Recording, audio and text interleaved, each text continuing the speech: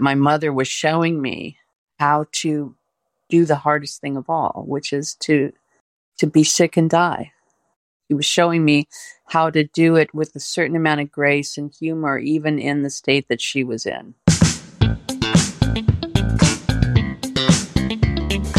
Welcome to the Never Too Old podcast. I'm your host, Arthur Vibert, and today I'm talking with author Suzanne Finnamore.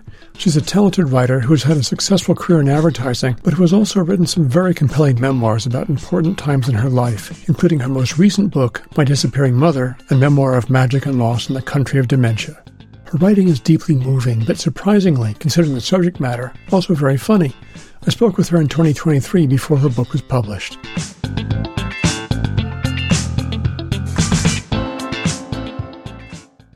I'm excited because I've been following various excerpts you've been publishing on Facebook, as well as the essay you had in New York Times last year about the journey your mother is making, or as you say, she's living in a place called dementia. It's not who she is, which I think is a great way to typify it, which I really appreciated. So tell me a little bit about how her dementia started to become apparent and you know what your response was to that. What did that feel like for you?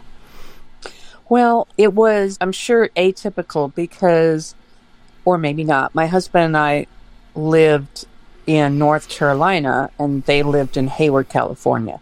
So if you're not with somebody and you're not spending time with them, it's a lot easier to not know what's going on, really. I guess, I mean, the last few visits before we moved back, it was obvious that my mother was frail and sort of on the outs. But she was hanging in there, kind of, you know, I mean, seemed like more of a physical collapse than a mental so much collapse. She collapsed at one point and had a serious physical ailment that put her in the hospital and then the nursing home. And that really was the beginning of the real end. She broke her leg, and then in fact it turned out she had actually broken both of her legs. But the hospital somehow didn't pick up on that, which, you know, was also the start of me understanding that if you're kind of poor and brown in America, you don't have the best care coming at you. And so it was more of a physical decline that then rapidly became a mental decline as well. But I wasn't there to take note. And also, every time I talked to my mother on the phone, she was just upbeat, the same upbeat person. But I did start to notice things like that she wouldn't remember things, obviously, like just, you know, things that she had always known, she somehow didn't know anymore. And also, she started to email me in all caps. It sounds like a small thing. Now I realize that she was just not able to really discern between, you know, uppercase and lowercase, and she was just sort of babbling in uppercase. Right. And then it you know, she got her diagnosis when she was about 80, 81. She's 87 now. And that's when we knew for certain that she had dementia. Yeah. And how did that feel to hear that? Were you expecting that, or was it a, you know, profound emotional thing for you? I was not expecting it. My mother was always very intelligent and, you know, just a wonderful communicator. And so, no, I didn't expect it at all. And it didn't really hit home for me until we moved back. Because when we moved back, then it was obvious that, you know, they live in a double-wide mobile home in Hayward, California, in a senior community, right? Mm-hmm. And the minute we walked in, that's when it became really shocking and kind of devastating, because this house that had always been really cheerful and well ordered was in complete chaos, because my stepfather, Ron, who is 8 years younger than my mom, had been caring for her, and also he has some back issues. So it was the kind of thing where if he dropped something on the floor, he didn't pick it up because he was in pain, and he was using every ounce of his energy to care for my mom, and he was doing a good job with that, but everything else had just gone to hell. And so that was an awakening. That was a moment of growing up. Yeah, it's really funny. I had this similar experience with my mother because in the same way you were just describing, where you're not there all the time, you kind of let it. She's fine, she's she gets a little bit older, but she's fine. Right. But I remember when I had that moment of, she'd come down to visit me, and she'd taken the bus down. I picked her up in Santa Rosa, which is about 40 miles north of where I live, and she wanted to take the bus back. We had a nice weekend together, and so I took her up to the bus stop and waited there for the bus, and she started going through her wallet to make sure she had enough money, and she was going through it over and over and over again, and I looked at her face, and she just had this look of absolute terror, like she didn't have the money. Mm-hmm. What was she going to do? And I thought, okay, I just drove her home. Well, up to Ukiah, another 60 miles, but I couldn't put her on that bus by herself at that point, and I realized, the trajectory is not good here. And it took a while for that to play out, but that was when I first really knew what was going on. So. Yes, and for myself, I can vouch or confess that I didn't really want to know what was going on. I had remarried. I was remarried at 50, and Tom had, 2 small children. My stepson was 1. And my stepdaughter was 7. And so I was pretty overwhelmed with my own life. And I always felt like, well, my stepfather, who I adore, I thought, Ron's taking care of my mom. All is well, But of course it wasn't. Yeah. And what has your mother's reaction been to this? Did she know what was happening, or at any point, or she just kind of slowly slipped into... I don't land think of dementia. That's hard to say because it's hard to know what she knew. It did seem to us as though she was unaware of the changes. But really, I'm not sure that was actually true. I'm sure that at the beginning, she started to notice things slipping. And my mother has also suffered from depression, as do I, from her whole life. So I think that she was probably ashamed, really, to come to terms with what might be happening. And I think it just put her probably into more of a fear space of, am I going to be all right? Is my husband going to, be here for me? And, as always, my mother leans on my stepfather heavily. So the real answer is I don't really know what she knew. Mm-hmm. And it makes sense because look at how I didn't know or decided not to know as well. I don't know, it could be a part of my family culture, which is you're just going to carry on.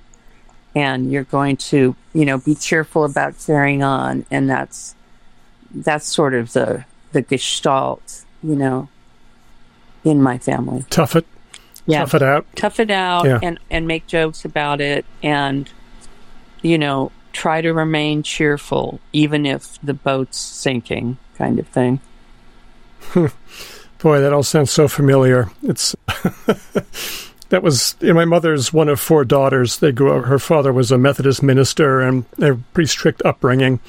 And her mother had Alzheimer's, and she and one of her sisters took care of her until they couldn't anymore, just kind of overwhelmed them. Yes. And and because her grandmother had also had it. My mother had always been terrified of getting it, and of course, of the 4 sisters, she was the one who did. None of the rest of them seemed to be worried about it. Yeah. And so it was like one of those, really? Yeah. It's like she knew, maybe, or she suspected that she would get hit with the dart, Yeah. And her experience was, though, having seen her mother go through what she went through and spend the last 7 or 8 years of her life just being on a bed, turned to avoid bed sores, fed through a tube. She did not want that in her life. Yes. And so she saw that movie. I can't remember who was in it. Amy Adams, maybe. Have you seen that film? I can't remember the name of it, but she plays a woman who gets early onset Alzheimer's. In the film, she decides that she gives herself tests periodically. And if she fails the test, then she has pills that she's going to take. Oh, okay. To end it all. So she fails the test, and then she gets confused and can't take the pills. And so her plan doesn't play out. Yeah. Yeah, and I think that's not uncommon. So my mother's solution was not to take pills. She just stopped drinking and stopped eating. Okay.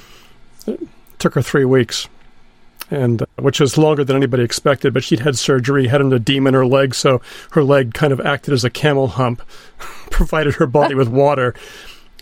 It was the most outrageous thing. But I'll tell you something interesting, which is that as that progressed in like week 2, she suddenly became much more lucid, and her memory of many things came back, and we had some amazing conversations, and then she slipped into a coma and died. And I was just so grateful that we had those few moments, to ask questions, any things that we remembered together, that kind of stuff. That's extraordinary, and it's what a beautiful gift. I had a chance, once I knew which way the wind was blowing, and before we moved back, Tom and I took my parents to their favorite restaurant, which is Sizzler. And, I basically interviewed my mom and asked her all the questions that I had about our family and her adoption and things like that, And also, not lately, but in the early years, like about 4 or 5 years ago, or even 3 years ago, she would have those periods of lucidity where we could almost have a conversation, pretty much. And every time it happened, it felt like this large, ornately wrapped present that I was getting. And it just felt, you really feel that, like, this is a huge gift. Mom is here today. She's here for this one appearance only, or, several appearances. And so those are very rewarding for me. Yeah. And for her, I imagine, as well. I think the other thing that comes up, and I don't know how you've dealt with it or if you're dealing with it, is just knowing that it's in your family, of course, makes us all aware that, sure. We could also get it. So have you thought about that? And if so, what's your take on that? Well, I've thought about it at length. And in the memoir that I wrote about all of this, I just said, look, here are some hard facts. I could have it. I don't get to know. I just don't get to know. The gods are going to decide that, and then they're going to play a round of golf, It's an ugly disease, and I might have it. So we don't get to know. Right.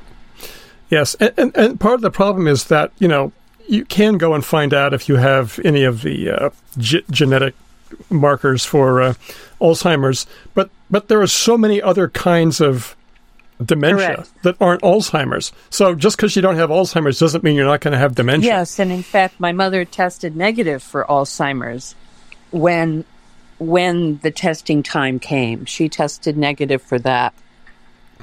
So she has just dementia, quote unquote, just. She has it, and whether it's hereditary, well, we don't get to know, do we? No. My mother's experience was a series of mini strokes that happened over a period of years, and just kind of gradually chipped away at her. It was kind of like that scene in 2001 where he's taking all the different pieces of Hal's brain out one by one, and you could just see this gradual decline. It's heartrending, really. It is heartrending. There's nothing you can do about it. But I think that it is heartrending. And also, what I noticed in being very close to my parents over the last, well, it's going to be almost 6 years now since we moved back to be near them, is that it becomes less, you get used to it, as one can get used to anything. You get used to it, and it just becomes the thing that is, you know? I didn't have the time or the bandwidth to have a severe emotional reaction because I was there a lot. So you get used to it is what happens. You know, she's been bedridden for, God, I think about 5 years now. And so it's not like it's a joyous thing, but you do get used to it, and you just think, well, this is her life. This is the end of her life. I try to keep it in perspective that my mom had an amazing life until she was about 80, and then she got this illness. And, you know, it's you start to look at it on balance. And on balance, my mother's had an incredible life. Would we have chosen this illness? No, it sucks.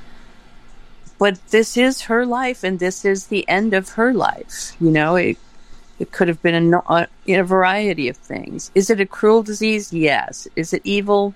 Yeah, it's evil. But you lose your ability to have those strong reactions over time. Well, they don't help. No, they don't anyway. help. In fact, you know, I first came back and I was really in the thick of it, and I was really depressed about it, and I was really just a mess. And then I noticed that after a couple of 3 years, I wasn't anymore. I was no longer in the throes of that reality. It just became like oxygen, you know, like, oh, well, this is what it is, you know. And I appreciate the fact that she had a really terrific life until she didn't. I think that's a great insight. And also I think keeping it in perspective, it's like, it's just a small portion of the total life. That's right. And, you know, you think about, I thought about this a lot. My mother was failing. You know, I thought about her taking care of me when I was just a little kid. Yes. You know, and in many ways, giving up a lot that we don't have to give up now as much as, you know, because she was 20 when I was born. Yes. Just I can't even imagine doing that now, but 20. You know, so she had to set everything aside and just raise children. Yep. And, you know, and wipe our asses and do all the things that you do when you're a parent. And especially in those days, you know, when you're a mother, you did it all. Mm-hmm. So all the child raising. So it's hard to be resentful. And I can understand how people can be resentful, you know, if their parent is ill and they need to take care of them, and it starts to take up a lot of your life. Certainly. But it's important to keep it in perspective, too, because, you know, they did for us. That's really true. And I have the enviable position of having a younger stepfather. They've been married now for 51 years, who is her primary caregiver. And, you know, so that lets me off the hook to a great extent, you know, in contrast to if she were on her own. Right. Yeah, my mother had a support system. My sister stayed with her for the last year. But also one of her sisters and several of her nieces lived nearby. So she wasn't completely alone. So made a huge difference, I think, for her.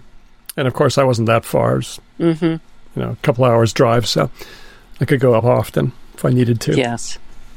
So, yeah, I mean, it's like, it's not fun. But on the other hand, it's nice to be able to be there for them as well. Oh, yeah. You could look back on it. And, that's the thing, Arthur, is that when I go to my parents, I mean, as I wrote about in the New York Times essay, but also in the memoir, when I go to my parents' house in Hayward, I'm really going to dementia, capital D. It's like a place. And within that place, certain things can happen and certain things can't happen, And the one thing that is really apparent when I go there is that what I'm doing is deeply meaningful. For me to go in and help my parents is an act of love and is probably, the most meaningful thing other than raising my son that I'll ever do. In the beginning, I would get depressed and sort of avoid it.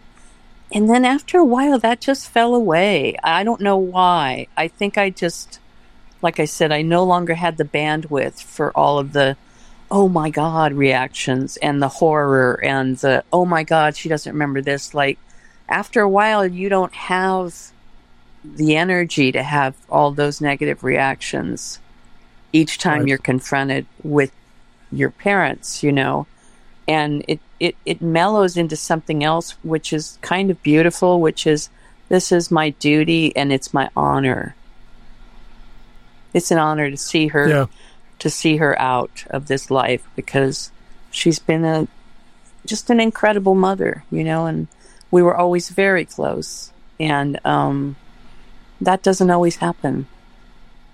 And it's true that dementia doesn't always happen either, but the kind of deep, rich relationship that we had also doesn't always happen. So, in a round of, if this were a hand of poker, I would take it, Yeah. Yep. I hear that. It's, I think our culture is one that likes to hide these things as much as possible, especially as people get older, kind of push them off into a corner somewhere. And, you go over there and, if I need a down payment on my house, I'll get back to you. But until then, stay over there. And that goes for things like illness and dementia and death. All those things are hidden from us, which is really unfortunate. Yes. Because all those things are part of life as well. And they're not necessarily pleasant things, but they're things that so many of us, we all experience death eventually. And I think it's unfortunate that we hide it, because it's such an integral part of life. It's something that, we need to know and learn from and experience, because eventually we're going to have to be there. And which is why I was grateful that I was able to be there.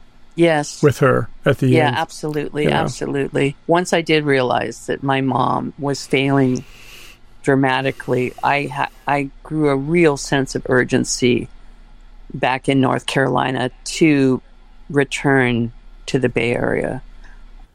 I was just not going to be happy until we moved back, because I just couldn't stand the thought of my parents trying to go through all of this by themselves, And I also, like you said, I was acutely aware that I wanted to be there for the end of her life. Now, I might add that my mother is somehow very strong in her body, because, she's been in hospice for a year. And they recently said, well, we're going to take her out of hospice because she's not declining. So, she's, it's like, is she going to live forever? Maybe. It certainly seems like it sometimes. So, we're not having a swift dissolution to this. And that's the way it's supposed to be, obviously, or else it wouldn't be this way. Yeah. And there's so much to learn from it, too, about ourselves and, just how we handle this kind of stuff. It's like so different from our lives in advertising, for example. Yes, it is. Which, it's so funny because I remember taking it all so seriously back in the day, and recently I just dumped boxes of awards and tapes and all this. It's like, who the fuck wants to see all that crap? When I moved back to California, I very consciously got rid of all of my advertising detritus. Yeah. And it was a nice way to make a lot of money at one point in time, but it has, you couldn't fill a thimble with, the meaningfulness of it is just non-existent, really. There's none. It was meaningless. Completely and utterly meaningless. Except, and I always... It was. But I also kind of was aware of that at the time as well, and I thought, wow, I'm really getting away with something here. I'm making money at something that doesn't matter at all, and it's complete nonsense and foolishness. But I guess there's a time for that. It was fun. It was fun. I still do some freelance advertising. I did some work with Robin Raj, and that was actually really fun last year. And I still do some with Ken Woodard, my partner, forever. Yeah. If it comes up, I say yes, but that's my business model, Arthur. I say yes to everything. That sounds like a good business model. That is my model, yeah. I have no objection to working in I do mostly video stuff these days, but I have no objection to working in advertising. I just don't want to be in the industry, because it's fun to work with your friends. You just don't want it to For me, that's you. what it... No. Like a lava flow, you want to step aside. Yeah. Or some horrible slime or something. Yeah, it's just like, I'll be over here. Yes, I know what you mean about working with friends and people you've worked with before. There's a huge comfort level, and you both know that, it doesn't really matter. And you can just take it as it is, and it's easy without any of the politics or silliness. Absolutely. And it's funny because there's a lot of people who complain about aging out of advertising and all that. And I would think about that, and I think even if, my advertising career hadn't ended in terms of working in agencies in 2002 because, the dot bomb happened and I got laid off. I had other opportunities, but I just didn't really want to be in advertising anymore. Yeah. I aged out of it personally. Right. It's like I couldn't be serious enough about it anymore. So, well, anyway. The other thing that's apparent, I can relate to what you just said. And also, so during the recession of 2008, I lost my job in advertising, and I was 50, and had to let go of my staggeringly expensive house in Marin County. I was a single mom, and Pablo was 9 or 10, and so it was right away I understood that, I'm going to have to leave California because California is far too expensive for me.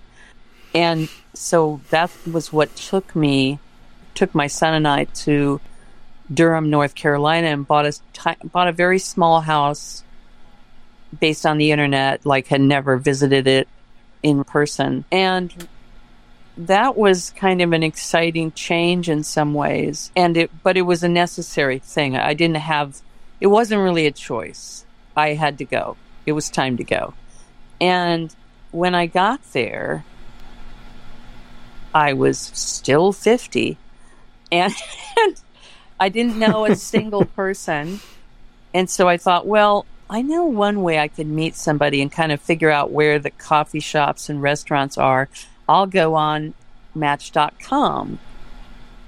I got an email saying, oh, just $20 for a month of Match.com. And I thought, well, I have $20. That's about all I have. And so I did that. And then within a couple of months, I met my husband, the love of my life, Tom. So it all seemed to have some sort of plan in place that I was supposed to leave and I was supposed to meet this man who then would take me back to the Bay Area in the fullness of time, and, you know, who loves my son as his own, and just was a beautiful thing that never would have happened if I hadn't left, you know. Yeah, I think sometimes you have to upend everything. Yes. It was what I called a move of size. I thought, I can't make a small move. I can't just move to I could, but it wasn't appealing to me to try to find a low-rent apartment in Fremont or Union City and try to cling to the life I had. I thought I have to make a move of size, and I did. So now I am living back here, and every day is a gift, and because I know things I didn't know before, you know, and it's like every day is almost like I'm living a vacation life in the Oakland Hills that I know won't last forever. That's the difference now. I know it won't last forever. And I know that we will make another move of size. And I'm kind of excited about it. Well, you know, you can do it now. And good things happen when you do. Yes, good things happen when you do. And also I'm not doing it alone this time, which is a big right. deal. So it all works out. Yeah, that makes a huge difference. It all works out, I guess, great. You know, until it doesn't. Yeah, there's that. But, you know, as I keep pointing out to Max, and it's funny because what I realized is when you're 20 or 25 or whatever, you really have no perspective because you haven't been through anything yet. I mean, you feel grown up and you feel like you know everything and all that.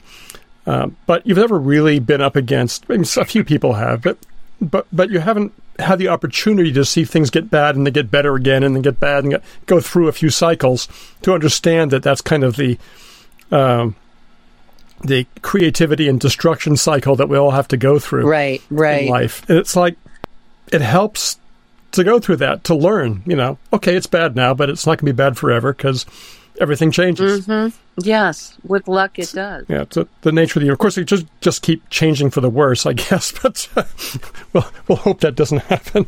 Well, there are some things that degrade, and degrade quite obviously as time passes. Then I guess that would be our physical bodies and that should be the biggest teacher we have. But, you know, because we can also be in denial of that as well. Yeah, and I don't know, it's from my perspective, I know it's difficult, especially for women, because the expectations are that you're always supposed to look like you're, you know, young. Be young and pretty. And young and pretty and ready to have babies. You know, so men don't get that so much, but even so, at a certain point, I just thought, what? I'm not going to worry about it. It is what it is. You know, I take care of myself. And I mean, if there were any hope of winning against time, then I would probably continue to try. But there isn't any hope of winning. You know, Father Time is undefeated, and I'm not special. So you are special, just not in that way. Yeah, I'm special in other ways. Yeah.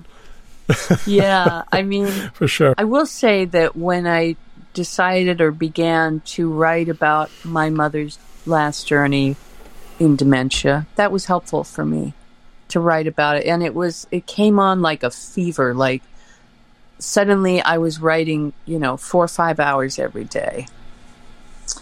And, without a book contract, without anything without any indication that would be a good idea.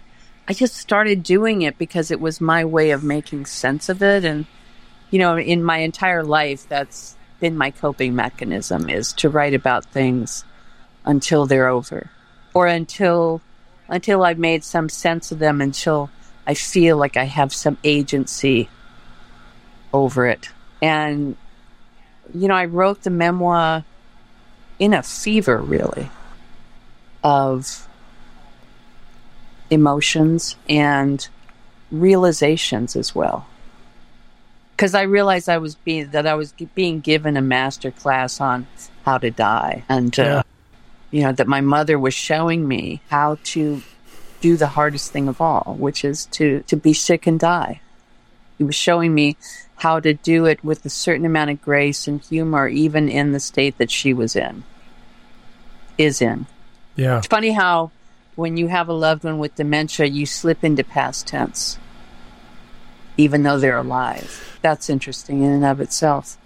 You're living in two worlds. You're living in the world where your mother still exists, and you're also living in the world where your mother is gone at the same time. Yeah. Yes. That's really so true. It's different than if somebody has a terminal disease, because that has an end point to it. You say, well, you're going to have 6 months to live, or they're going to make it for a year, or they're not going to make it more than a week, and dementia doesn't have any of those timelines at all. Which makes it lasts as long as it lasts. Very slippery and evil in that way too.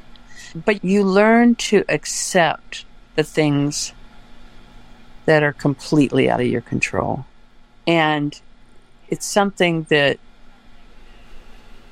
as I say, I know this isn't the final like my mother's teaching me a lot of lessons. But all the lessons I've learned from her so far, I'm aware that there is a final lesson that hasn't happened yet. Yeah. Yeah. Yeah. They're powerful lessons. And I think it's... I'm sorry. And maybe there are lessons that only a mother can teach, that only a parent can teach. Yeah. So in that way, the roles are not reversed. In some ways, the roles are completely reversed, where, I'm caring for my mother as she used to care for me as a small child. But on the other hand, she's still teaching me things as a mother.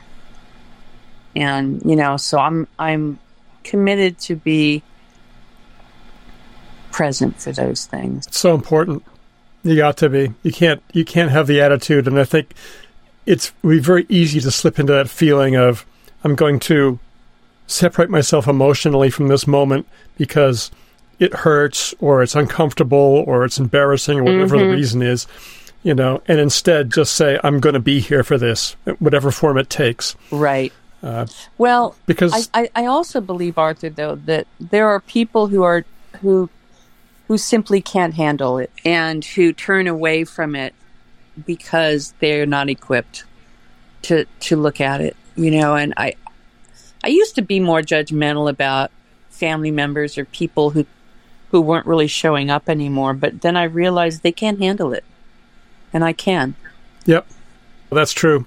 How's Pablo taking it? Has he been to visit, or what's his... the last time he was here, he played a soft acoustic guitar for my mom, and she just loved it, and he just sat on the edge of her bed and played her music. And usually she would get irritated at something like that.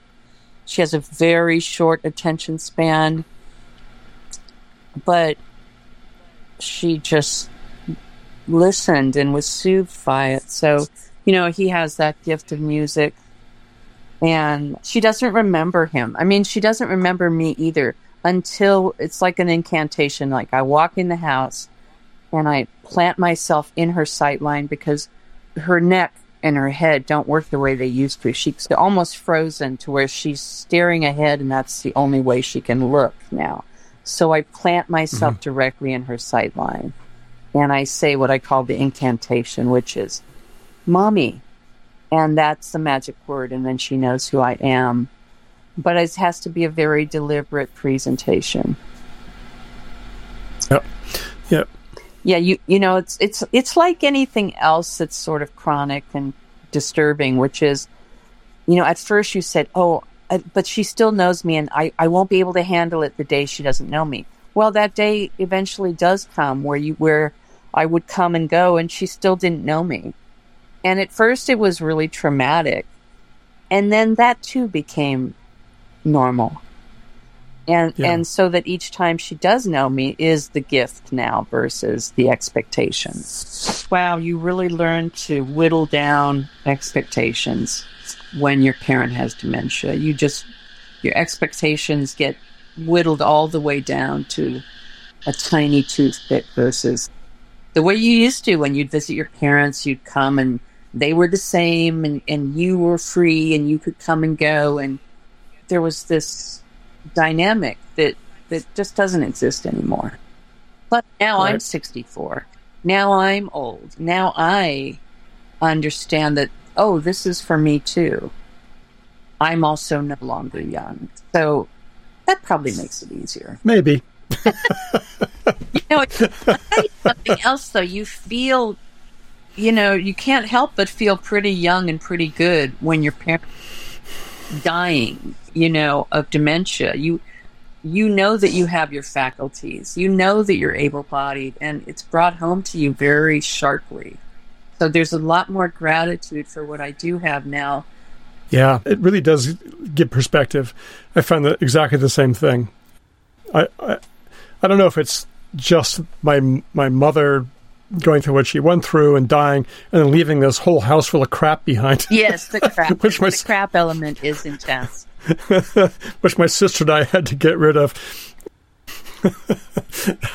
It's like, boy, I sure don't want to leave that for Max. He does not want to have to go through this. Know that you will, though. See, that's the thing. It's going to be different for our kids, but, that's a hope as well.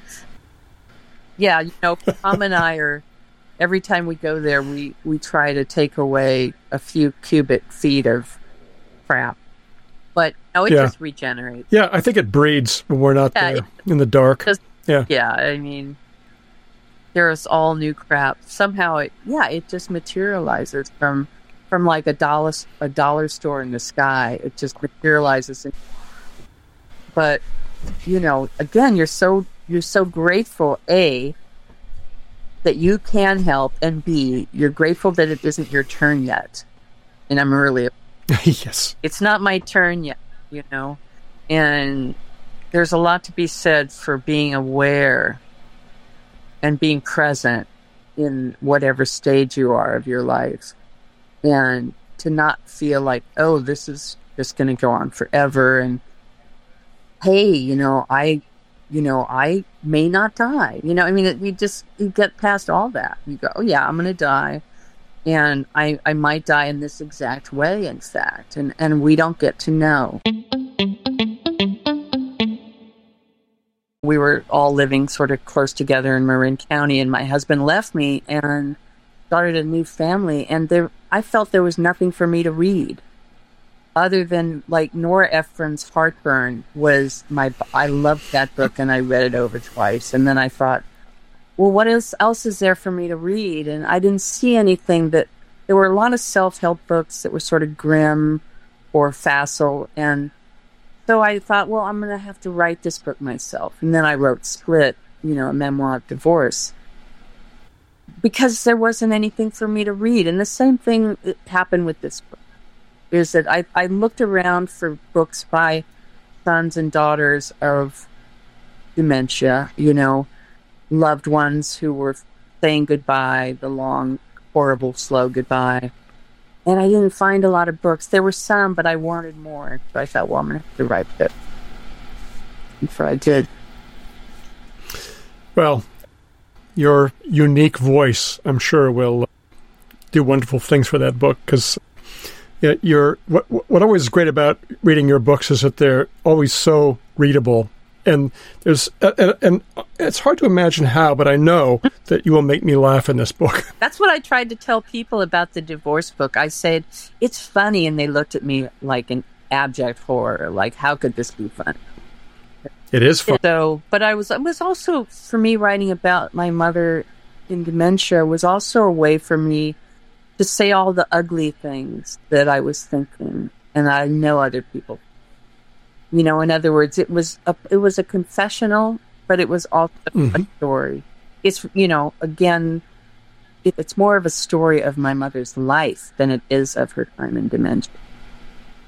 Although that's there too.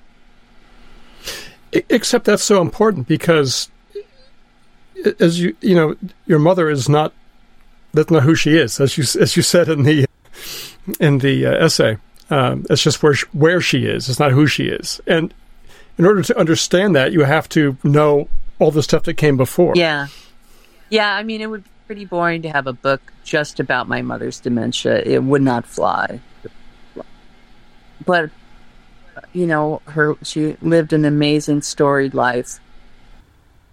Born in Puerto Rico during the height of the Depression, abandoned by her mother and her father, and ferried to New York by Abuelita, my great-grandmother, who saved her life. And that was just the beginning. So my mom had an amazing life. She also worked for years as a spiritual medium and used to give me card readings all the time. There's one in the book in the very beginning. My mother is pretty amazing.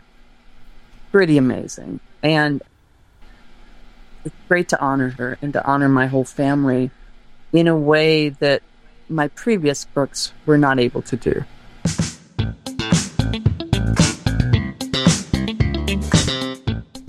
Thank you for joining me today on the Never Too Old podcast.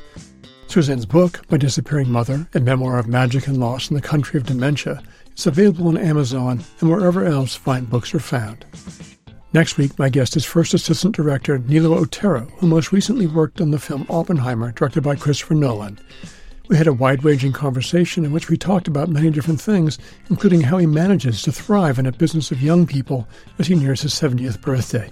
I hope you can join us. I think at some point, Chris will say, let's take a walk. It'll take me behind the barn and shoot me in the head. You know, it's when I can't hunt anymore. I think that's it.